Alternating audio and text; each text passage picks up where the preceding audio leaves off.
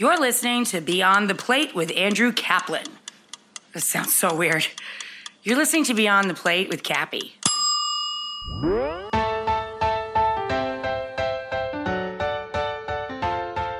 I just love to be in a kitchen. I really do. Even when I'm pissed off, I'm happy. Hey everyone, this is Cappy, and you're listening to Beyond the Plate, a podcast where I sit down in person with the world's culinary elite to explore their journey into the industry and the social impact they have made in their community. Every episode, we share inspiring stories of what it means to be in today's bustling hospitality industry. For this episode, I sat down with the one, the only Chef Scott Conant at his brand new, beautiful, and delicious restaurant in New York City, Fusco. I don't know what that noise is. Keep it down! You probably know Scott from his restaurants, well, maybe in New York City, maybe in Miami, maybe in Los Angeles, or even Las Vegas, or Arizona. That's right, 5 different cities and states Scott's in now. His accolades are too long to list. You've probably read about him in the New York Times or Food and Wine magazine. His spaghetti pomodoro is the dish heard around the world. Yes, it's spaghetti and tomatoes, but it is mouthwatering and a life-changing dish. Not as life-changing as his polenta dish, but when I say that this dish changed my life, this dish literally changed my life. I wouldn't be where I am today without this polenta dish of Scott Conant's. I hope you guys get a kick out of that story. And for all you Chopped fans out there, Scott is a regular judge. Maybe you know him as Handsome Scott Conant, or maybe I just made that up. I don't know. Anyhow, I've known Scott for quite a while, but the best part for me about doing these podcasts is learning new things about a chef. So without further ado, please enjoy this conversation with Chef Scott Conant. Let me talk about spaghetti. Every fucking publication has written about your spaghetti. That's kind of crazy. It's delicious, of course, but did you just put it on the menu and it took off? How did that work? And is that, I mean, of course, it's a good thing when someone talks about this dish. That's so great, but is it ever annoying in the sense of... I mean, I wouldn't say annoying as much as it's... Listen, I look at Evan Funke, Evan, who's Felix in LA. I look at him as a pasta artisan, right? That guy, if you've ever had his pasta before, it's amazing, right? Like the quality of the pasta itself is sublime and unparalleled, frankly. But I don't think of myself like that because I'm not like that. I don't make pasta like him. I think I make really good pasta, but I think I'm a really good cook. I'm a little biased. I think I know how to make things taste good. You know what I mean? And one of the things that I work with my team is creating layers. Like it's got to be about layers. Some of the best food I've ever had in my life wasn't about the salt content or a piece of pork belly. It was about layers, right? It's about, how do you create that perfect bite, right? So there's, different things that happen. There's layering flavors, creating foundation, creating depth, soul. So I think I could do that. I think I could do it pretty well. I think that if I don't do it right away, I get to the point of creating that. So one of the things about that pasta pomodoro is that there's a lot of layers to it. And, there's a perfect acid content from fresh tomatoes. I don't use canned tomatoes, which a lot of people think is like sacrilege. I use a semolina-based pasta, which is fresh. It's a sum of its parts. I cook that tomato sauce for about 40 minutes. It's not cooked for a long time. My mother cooks a tomato sauce for 24 hours. So I think those are little things that make it special. Create this infusion of olive oil with garlic and crushed red pepper, and then I steep basil directly inside that sauce, and I strain that oil into that same sauce and emulsify it, but never buzz it because then it becomes too aerated. And I only use a potato masher to crush those tomatoes so that as it cooks, it's just crushed, right? So kind of like a crushed canned tomato, but this is all fresh. Is it special? I mean, I think it's really good. I think it's really good, and I'm glad that it makes people happy. I ate last night as I was consuming all those plates of squid ink scialatiele. There was an extra spaghetti, and I just tasted it, and I was like, fuck, man, it's just good, man. Yeah. It's just good. And people are like, well, it's the butter you add at the end, or, oh, it's the fresh basil and the butter, and that's what makes it different. That's all it is. It's not what it is. It's not. People hate it. People like it. Ultimately, whatever gets you in the restaurant and whatever we can do to get you back, right? That's what I do. It's fantastic. And I just, I talk to various chefs all over and they're like, that freaking blog is talking about my dish. And I'm like, well, they're writing about you. Yeah, man. How's that? Absolutely. Do you want to set the tone for us where we are, the New Digs? The New Digs. Yes, we are here at Fusco in New York City. Did you hear that little? I like it. Fusco is on 43 East 20th Street in Manhattan. New restaurant opened up about 7 weeks ago, and we are kicking and screaming. It's going really well. A lot of happy people. Yeah. A lot of I happy like it. people. It's a cozy spot. Yeah, it's about 50 seats in the dining room. It's about what we can handle, so to speak. It's a tiny space. It's a good sized bar up front. You know, I've always wanted a restaurant with a chandelier, and here we have 3. So it looks a little more elegant than what it is. You know, when it's full of people and the music is bumping, I'll have like Zeppelin and Dylan and like and Waylon Jennings and Willie Nelson and Hank Williams. It has a good vibe inside the space. You know, it's the music that I listen to, but it's named after my grandmother, Fusco. It was her maiden name. Nice. That's cool. I actually have a confession. I was here the other night. When I saw you at Noor, across the street. Did you come over here? Yeah, I was here first. Son of a bitch. You didn't tell me that. What happened? It was fantastic. We had a wait at Noor. I came over here with Lauren, who I was with, and we sat at the bar. We were just going to get a cocktail. And we're like, should we get a snack? Yeah, we probably should get a snack if we're here. And then I saw the polenta on the menu. And so you had the polenta. Yeah, we had the polenta. And I kind of hid my face. I hid myself. Why? You walked by. Did I walk by? Yeah, but I turned the other way. Why didn't you? I don't know. I just didn't. That's kind of creepy, bro. Yeah. That's kind of weird. You can tell me when you're here. I know. I just wanted to sneak in and try the polenta and not have you know I was here. Well, hopefully the polenta didn't disappoint. It didn't. Good. Let's talk about polenta. I've told you the story, right? Well, tell it again because I like it so much. Okay. So Scott and I met 12 years ago plus on the Wine and Food Festival circuit, if you will. Yeah. I was working for the South Beach Wine and Food Festival. It was probably 2004, 5, somewhere around there. You were doing an event at Sobe, and you had served your polenta dish with the mushrooms and truffle, and it was obviously delicious. And then a couple months later, I ran into you in Aspen, and you were serving a polenta dish. And then the next month, there was an event that Dean Fearing had when he was at Mansion on Turtle Creek. Yes, he made me serve and the you polenta were serving dish. the polenta dish. And I got in line, and I was like, hey, man, you're serving polenta again? And you're like, dude. And there was a long line of people I didn't know. And he's like, could someone get this guy away? He's following me everywhere to all these events I do around the country and harassing me about my dish. So anyway, this led to, I was making T-shirts. I still make culinary-related T-shirts, but I was making T-shirts at the time for fun as a hobby, but that said different things. They were non-food yet. And I was like, you know what? And I was pulling up to a T-shirt shop in Chicago. I'm like, I'm going to make a fucking polenta shirt. And I'm going to take a yellow shirt and write polenta in brown, like as a joke.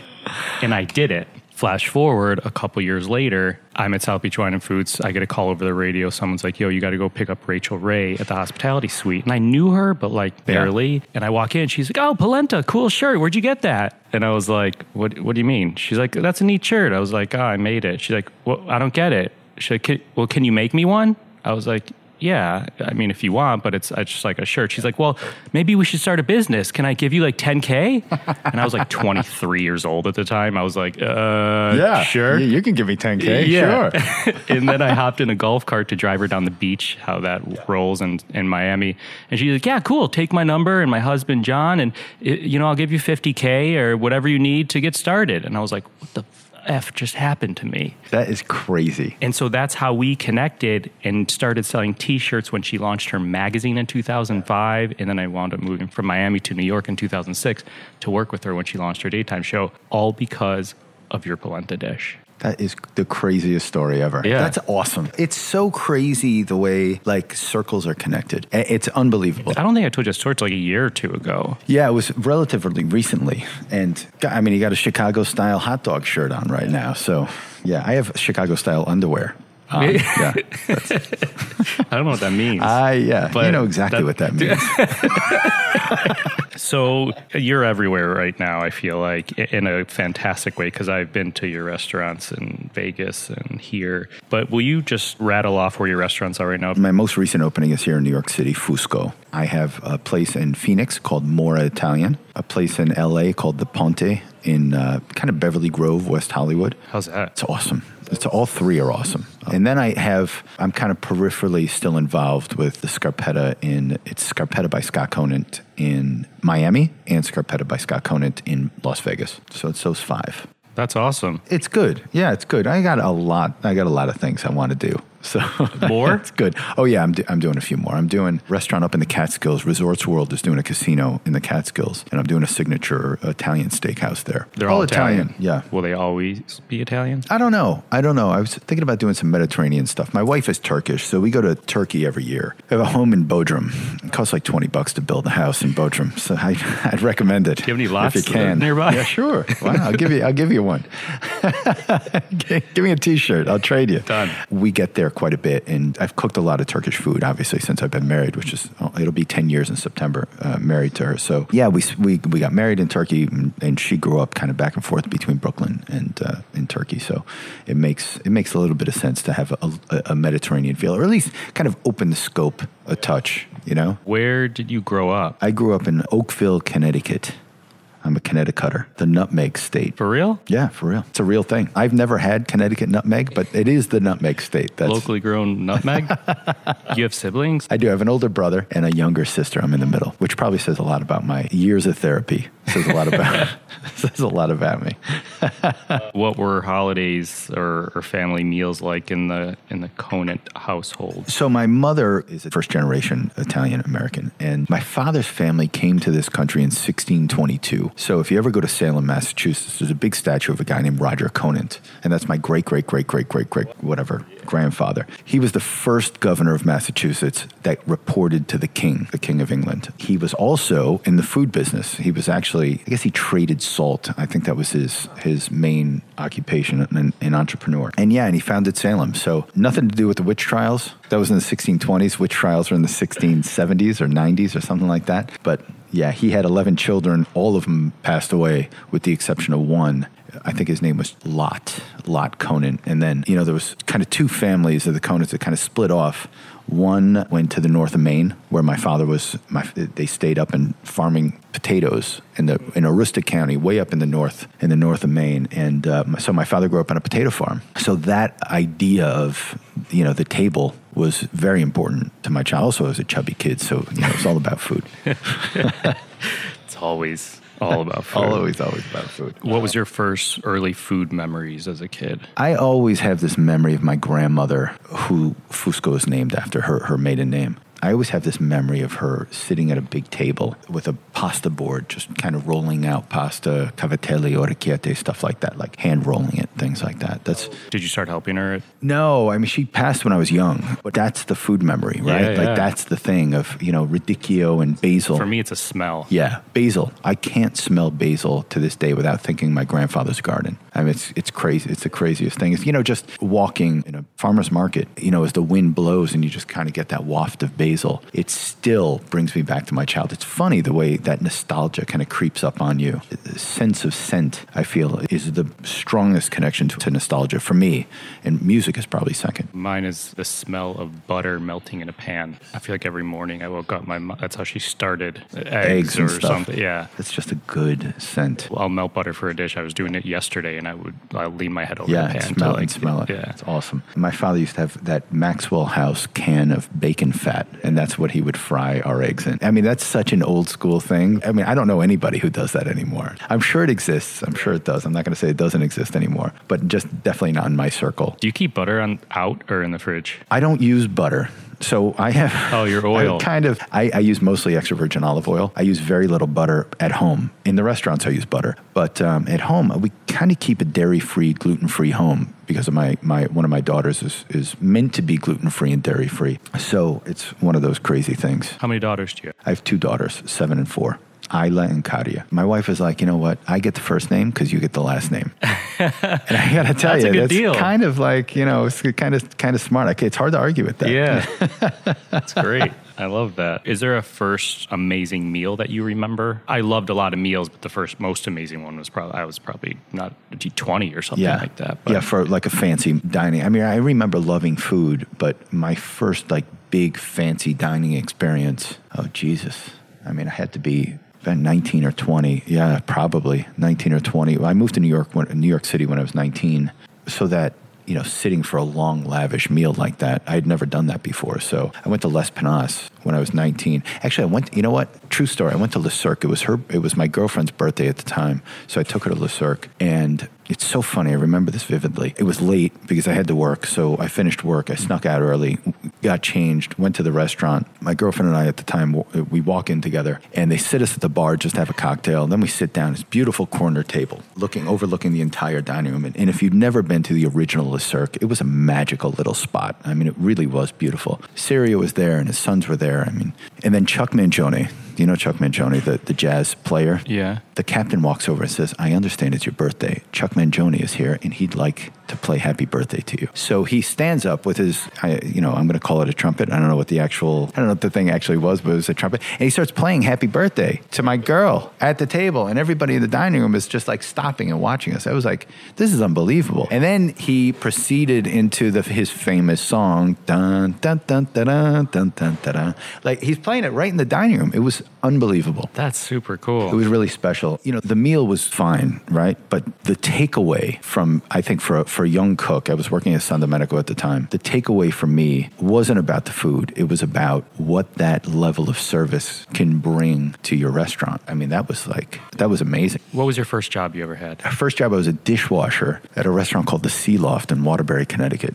I was 15. It was 1986, 31 years ago. It's a fucking long time ago. I don't know if I could say that. I don't know if I could drop F-bombs. But yeah, that was a fucking long time ago. Jesus. And then you said you moved to New York when you were 19. Did you work you went to CIA? I went to CIA, and then I did my externship here in the city. I met some people. I was here, and I went to New Orleans. I took a leave of absence for a while, opened up a restaurant in New Orleans. It was my first sous chef job. Went back to school, finished school, moved to Germany. Moved to Germany to work because I figured it'd be easier to get a job in Italy from Germany than from New York. On paper, it makes a lot of sense. But I moved to Germany. I knew nobody. The people I knew were here in New York. Why Germany? Because it was closer to Italy. Okay. That's why. And it was an opportunity to have a European experience, and I'd never been to Europe before. So I remember coming down in the plane. It was snowing. It was so picturesque and beautiful. Like coming into Munich, flying into Munich, and the snow was falling. There's these it's Bavaria, it's like beautiful. There's hills and snow on the ground, these little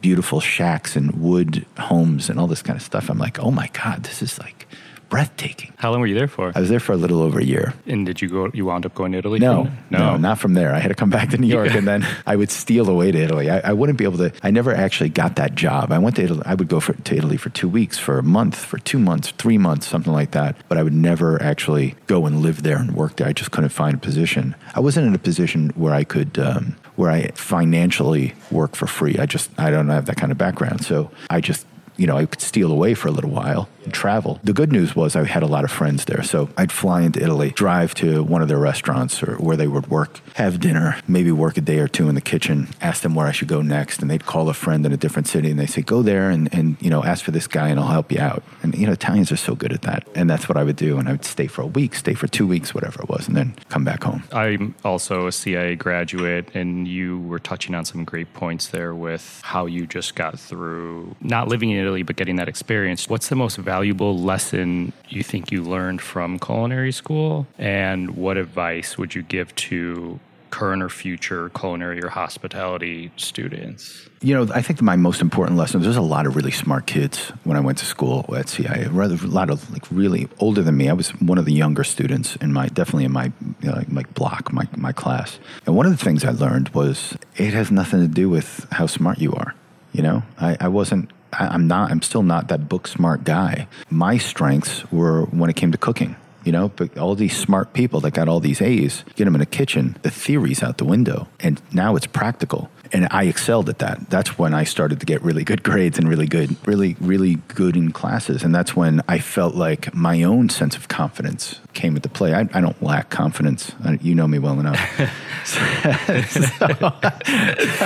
But, I remember vividly these really intelligent, I was so intimidated because I'd never, in Waterbury, Connecticut, this level of clever and intelligence didn't necessarily, I just wasn't surrounded by people like that. So I was super intimidated. And then when it came to cooking, it all shifted. The paradigm shift happened and I was like, actually, this is how you do that. This is something as simple as caramelizing onions. Like, you guys don't know how to toss onions in a pan. That was one big takeaway for me, that as life went on, not to be intimidated by the clever. And it wasn't that I was a bully. I was never one of those people. I've always been a really friendly guy, but focusing on my strengths, which was actually my work ethic, the practical application of cooking. You were at CIA, though, when there was kids going to CIA to become cooks and chefs. I was at CIA during that transition point where we were going for that, but halfway through when I was there, Food Network started to become Food Network, and there was kids enrolling because they were going to go be on Food Network. It's kind of crazy that it's also funny to me that you see a lot of people now who are still trying to get onto the Food Network, and they were actors and they couldn't make it as actors. So now they want to, like, oh, I love food. Now it's like, oh, food and lifestyle. I'm waiting to see what's next. If they can't make it in food and lifestyle, what's the next thing?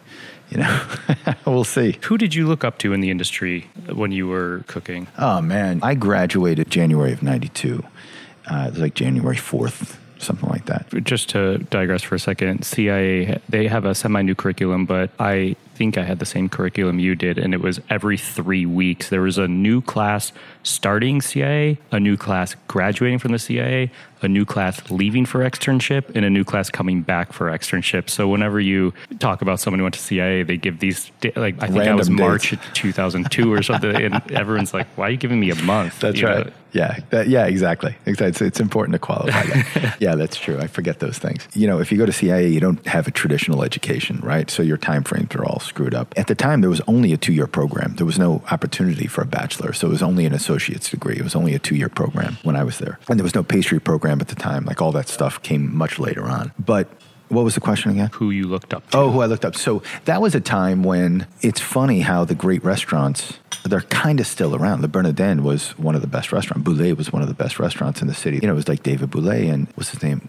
Lacoste, the chef who had passed away, that Eric Ripert took over from. Was it Bernard Lacoste or something like that? Whatever his name was. He was one of the big guys. Danielle was at Le Cirque at the time. Danielle Boulou was, you know, Jean-Georges had just left Lafayette and he opened up Jojo. And some of the students in my class had gotten a job at Jojo because they were just about to open. All those guys, they're still relevant. So crazy. Think about it. It's 25 years later. They are still relevant. JG is still relevant, more relevant today than he was back then. I mean, and that, for me, is so inspiring and so interesting. 25 years later, they're still at the tip of your tongue. How do you do that? You know what I mean? Like, how do you do that? That's insane. That's an interesting segue because you, as we talked about, you have New York, Arizona, LA, Vegas, Miami. You're also a regular judge on Chopped on Food Network. So it's always funny to me when chefs are on there, chefs who have restaurants are on there, because I feel like the kitchen is so bustling,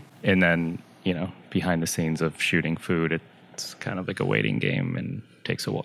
It does take a while. Yeah, people ask me how long it takes to shoot an episode of Chopped, and it's about a 10 to 12 hour day for that 47 minutes. It's crazy. 44 minutes. 44. How do you think TV changed the way people look at chefs? Well, it's interesting, right? Because this is kind of a loaded question. I mean, it's a loaded question, but I can speak for myself because I've been doing this for a pretty long time in New York City. I got my first review in 1998. That's almost 20 years ago. Ruth Rachel gave me a review at a restaurant called Chianti on 55th and 2nd Avenue. And I was 26, 27. And it's funny because I have right here in Fusco, I have these people that walk in and, like, I used to eat a woman last night sat on table 10, position 2, said to me, "You don't remember me, do you?" There's just no way in hell that I remember this woman. It could be from anywhere. I've been married for a long time, honey. You know what I mean? So she was like, I used to come to Chianti all the time, and I would sit with this other regular customer. And I was like, of course, I didn't remember. But it's not important. But the thing is that, you know, here it is almost 20 years later. These people remember my food. You know, I mean, that's really flattering. So it's good to have that level of customer base and kind of recognition in the sense that people take me seriously as a real chef. Not to say that Food Network chefs aren't real chefs. I want to qualify this. But then you have other people like Alton Brown, who's a great personality, not a chef, probably a fantastic cook. I've never had his food, but knows food very well. And again, this goes back to the non-practical application, but the study of food itself. He's very good at it. I'm sure he knows how to cook at home. But if you were to walk in and run a kitchen or jump on a line, probably, I don't know. I mean, it may or may not happen, right? But he's a food personality. Rachel's a food personality. Rachel's not going to jump on the line in a restaurant. So she's a very good cook, by the way. But being a chef and being a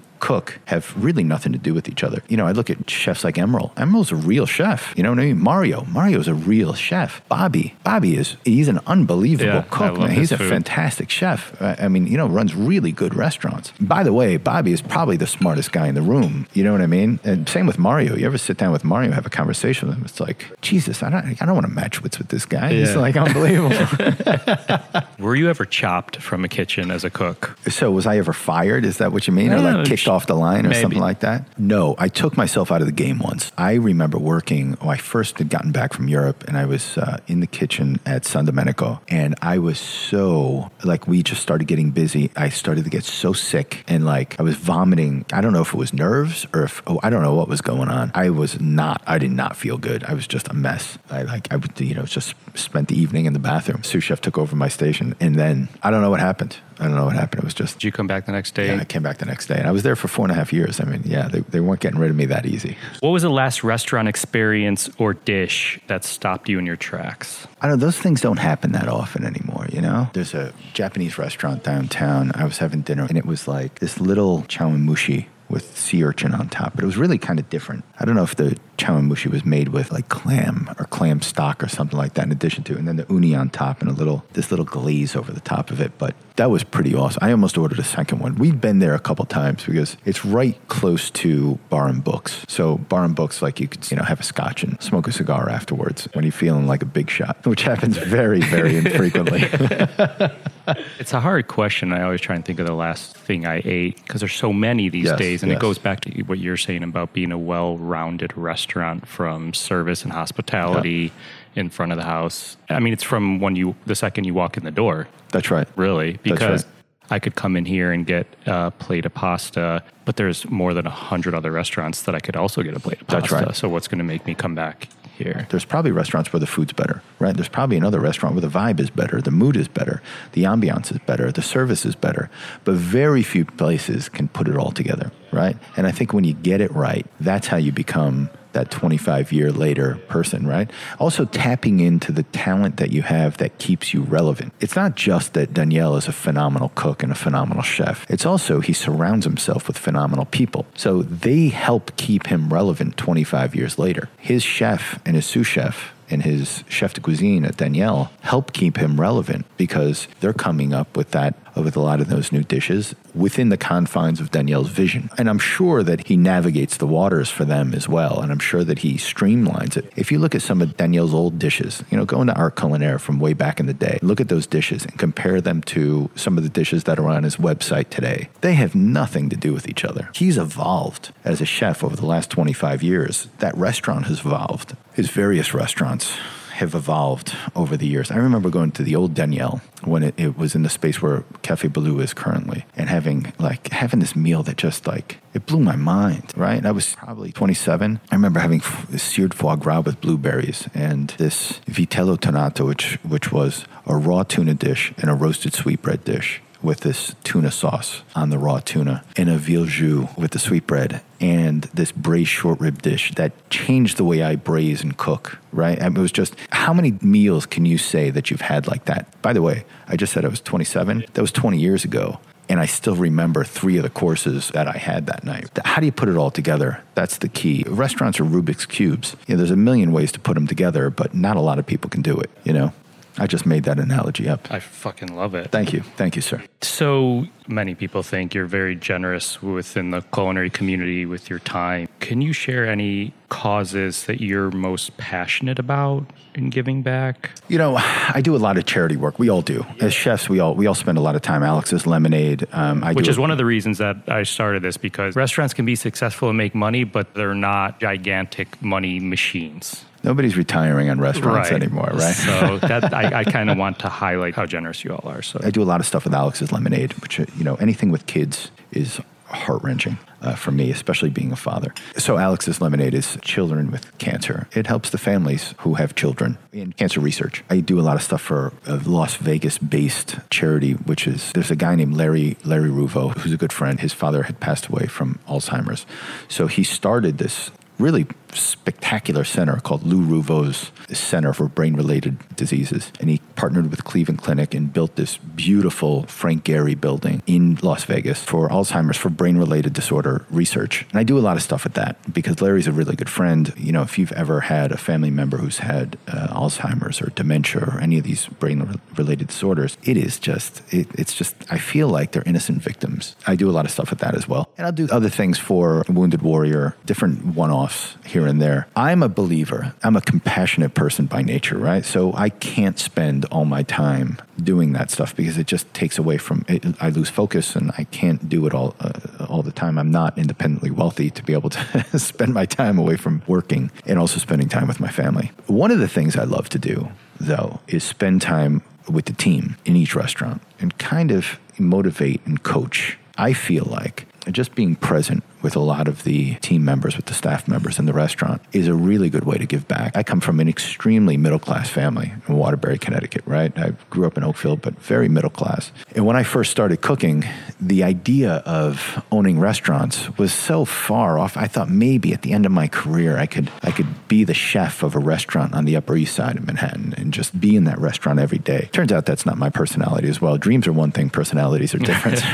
So the idea of being kind of like tied to one restaurant is just, I can't think of a worse life. So that's the reason why I fly around all the time, because I'm a little ADD. I need to kind of focus on different things. But spending that time with staff members and kind of coaching them and helping them be better, or at the very least, letting them know that you can dream about these things, you can do these things, you can be entrepreneurial, you can learn more about the business of the business. You can surround yourself with good people. I always make myself available to people who've worked with me in the past, whether it's the contracts that they're going through, I can give advice to them on because I've made a lot of mistakes. I can introduce them to different friends of mine who are lawyers and attorneys that can then lead them into other instances where they can make better decisions or more educated decisions. That's just trying to make everybody's life better. That's different than a charity. No, but it's incredible. For me, that's helping improve someone's life, empowering them to make the right decisions, which I never had that person. That's really great. My guess is some of your cooks have excelled to sous chef positions and beyond, but do you have cooks that have been with you for a while, or when they're with you for a certain point, do you send them off to another restaurant of a chef friend or something like that? I don't have a precise question, but I remember back in the day, Bobby Flay had mentioned, if he has a sous chef or a cook that has been with him for 2.5 years, they've kind of learned what they're going to learn with him, and he calls a buddy. I have a guy who works here at Fusco who's been with me, are you ready for this, since 93. My first sous chef gig, he was a line cook, and we've worked together ever since. So he's been in every single restaurant that I've had in New York. So he's awesome. His name is Cheppy. He works morning prep. He's not as young as he used to be, so I got to kind of take him out of the game. But I remember when he got married. I remember when his first kid was born, and one of his kids just graduated high school. Those are the things for me that I like to think that I could potentially help make his life better also. Your daughters are 4 and 7, you mentioned, so maybe they're a little young for this, but how important is it for your daughters to watch you and learn the value of compassion and or giving back? They are wild, my older one in particular, wildly compassionate. I mean, it's almost like it's almost a bit too much. Isla's 7, and she went in school one day. She took all the money out of her piggy bank and didn't tell us. She had $200 in her pocket, and she walked into class, and she just wanted to buy everybody ice cream. Like everybody in her class, ice cream. The teacher was like, "Where did you get this money?" She's like, "I got it from my piggy bank." Teacher's like, "Give me that." She gave it to my wife when she picked her up from school. And my wife was exactly the same, and it's like, all right, we all want to be nice, but not at our own expense here. You know what I mean? Take it easy. That's really funny. Let's do a speed round of questions. This game is called a speed round of questions. Oh, that's a very clever name. I don't know what that noise is. You hear that? It's all good. Straining some stock. Keep it down.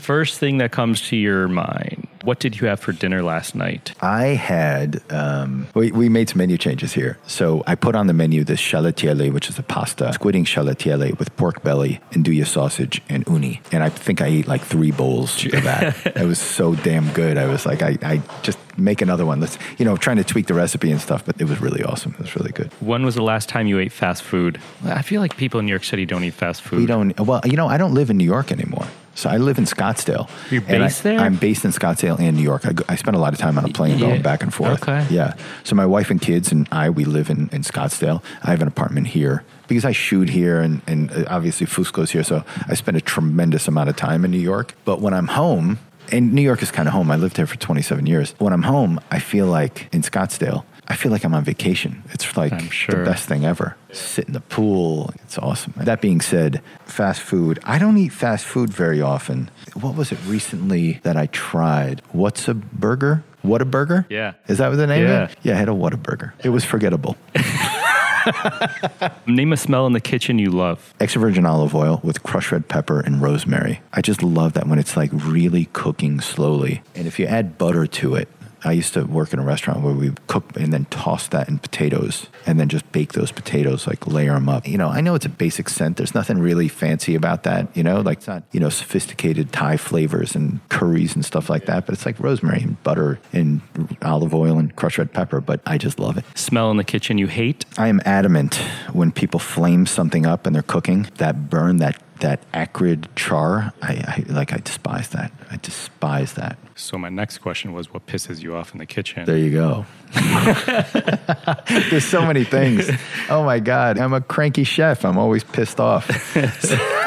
Nothing ever goes well.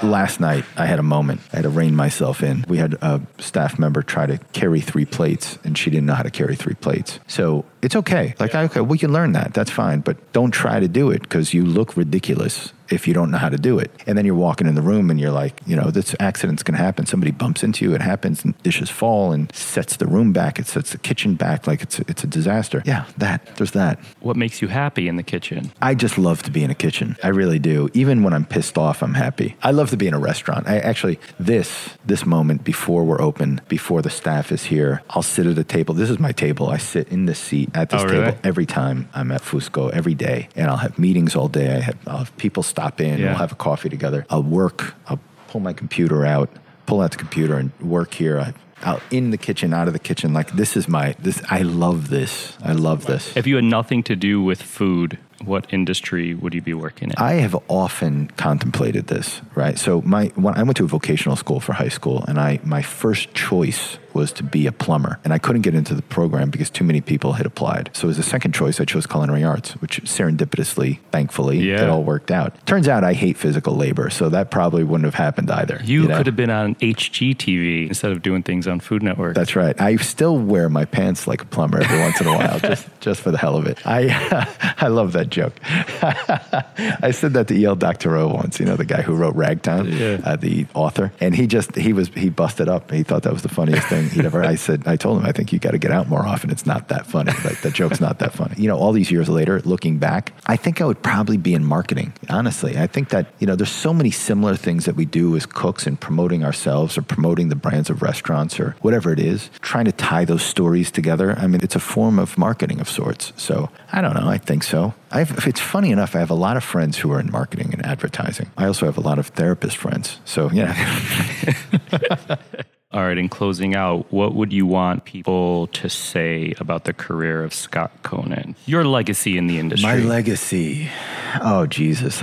Do we have to talk about legacy? I'm not that old. I'm not that old. Listen, man, I don't know if people are even going to think about me when I'm gone anymore. You know, I mean, is there a PR company for death? You know, I've learned you're only as good as the PR company that you have. That's what I've learned. All in all, I think the takeaway for me would hopefully be that I always kept my eye on the goal. I'm always moving. I'm always working on something. I'm always doing things. I'm always trying to grow. I'm always trying to be better. And I'm trying to make the people who are with me better as well. And I allow myself to be better because of their efforts also. I'm not one of those guys who are going to be like, absolutely not. Like, I'm always listening to both sides of the equation to make the best, most informed decision.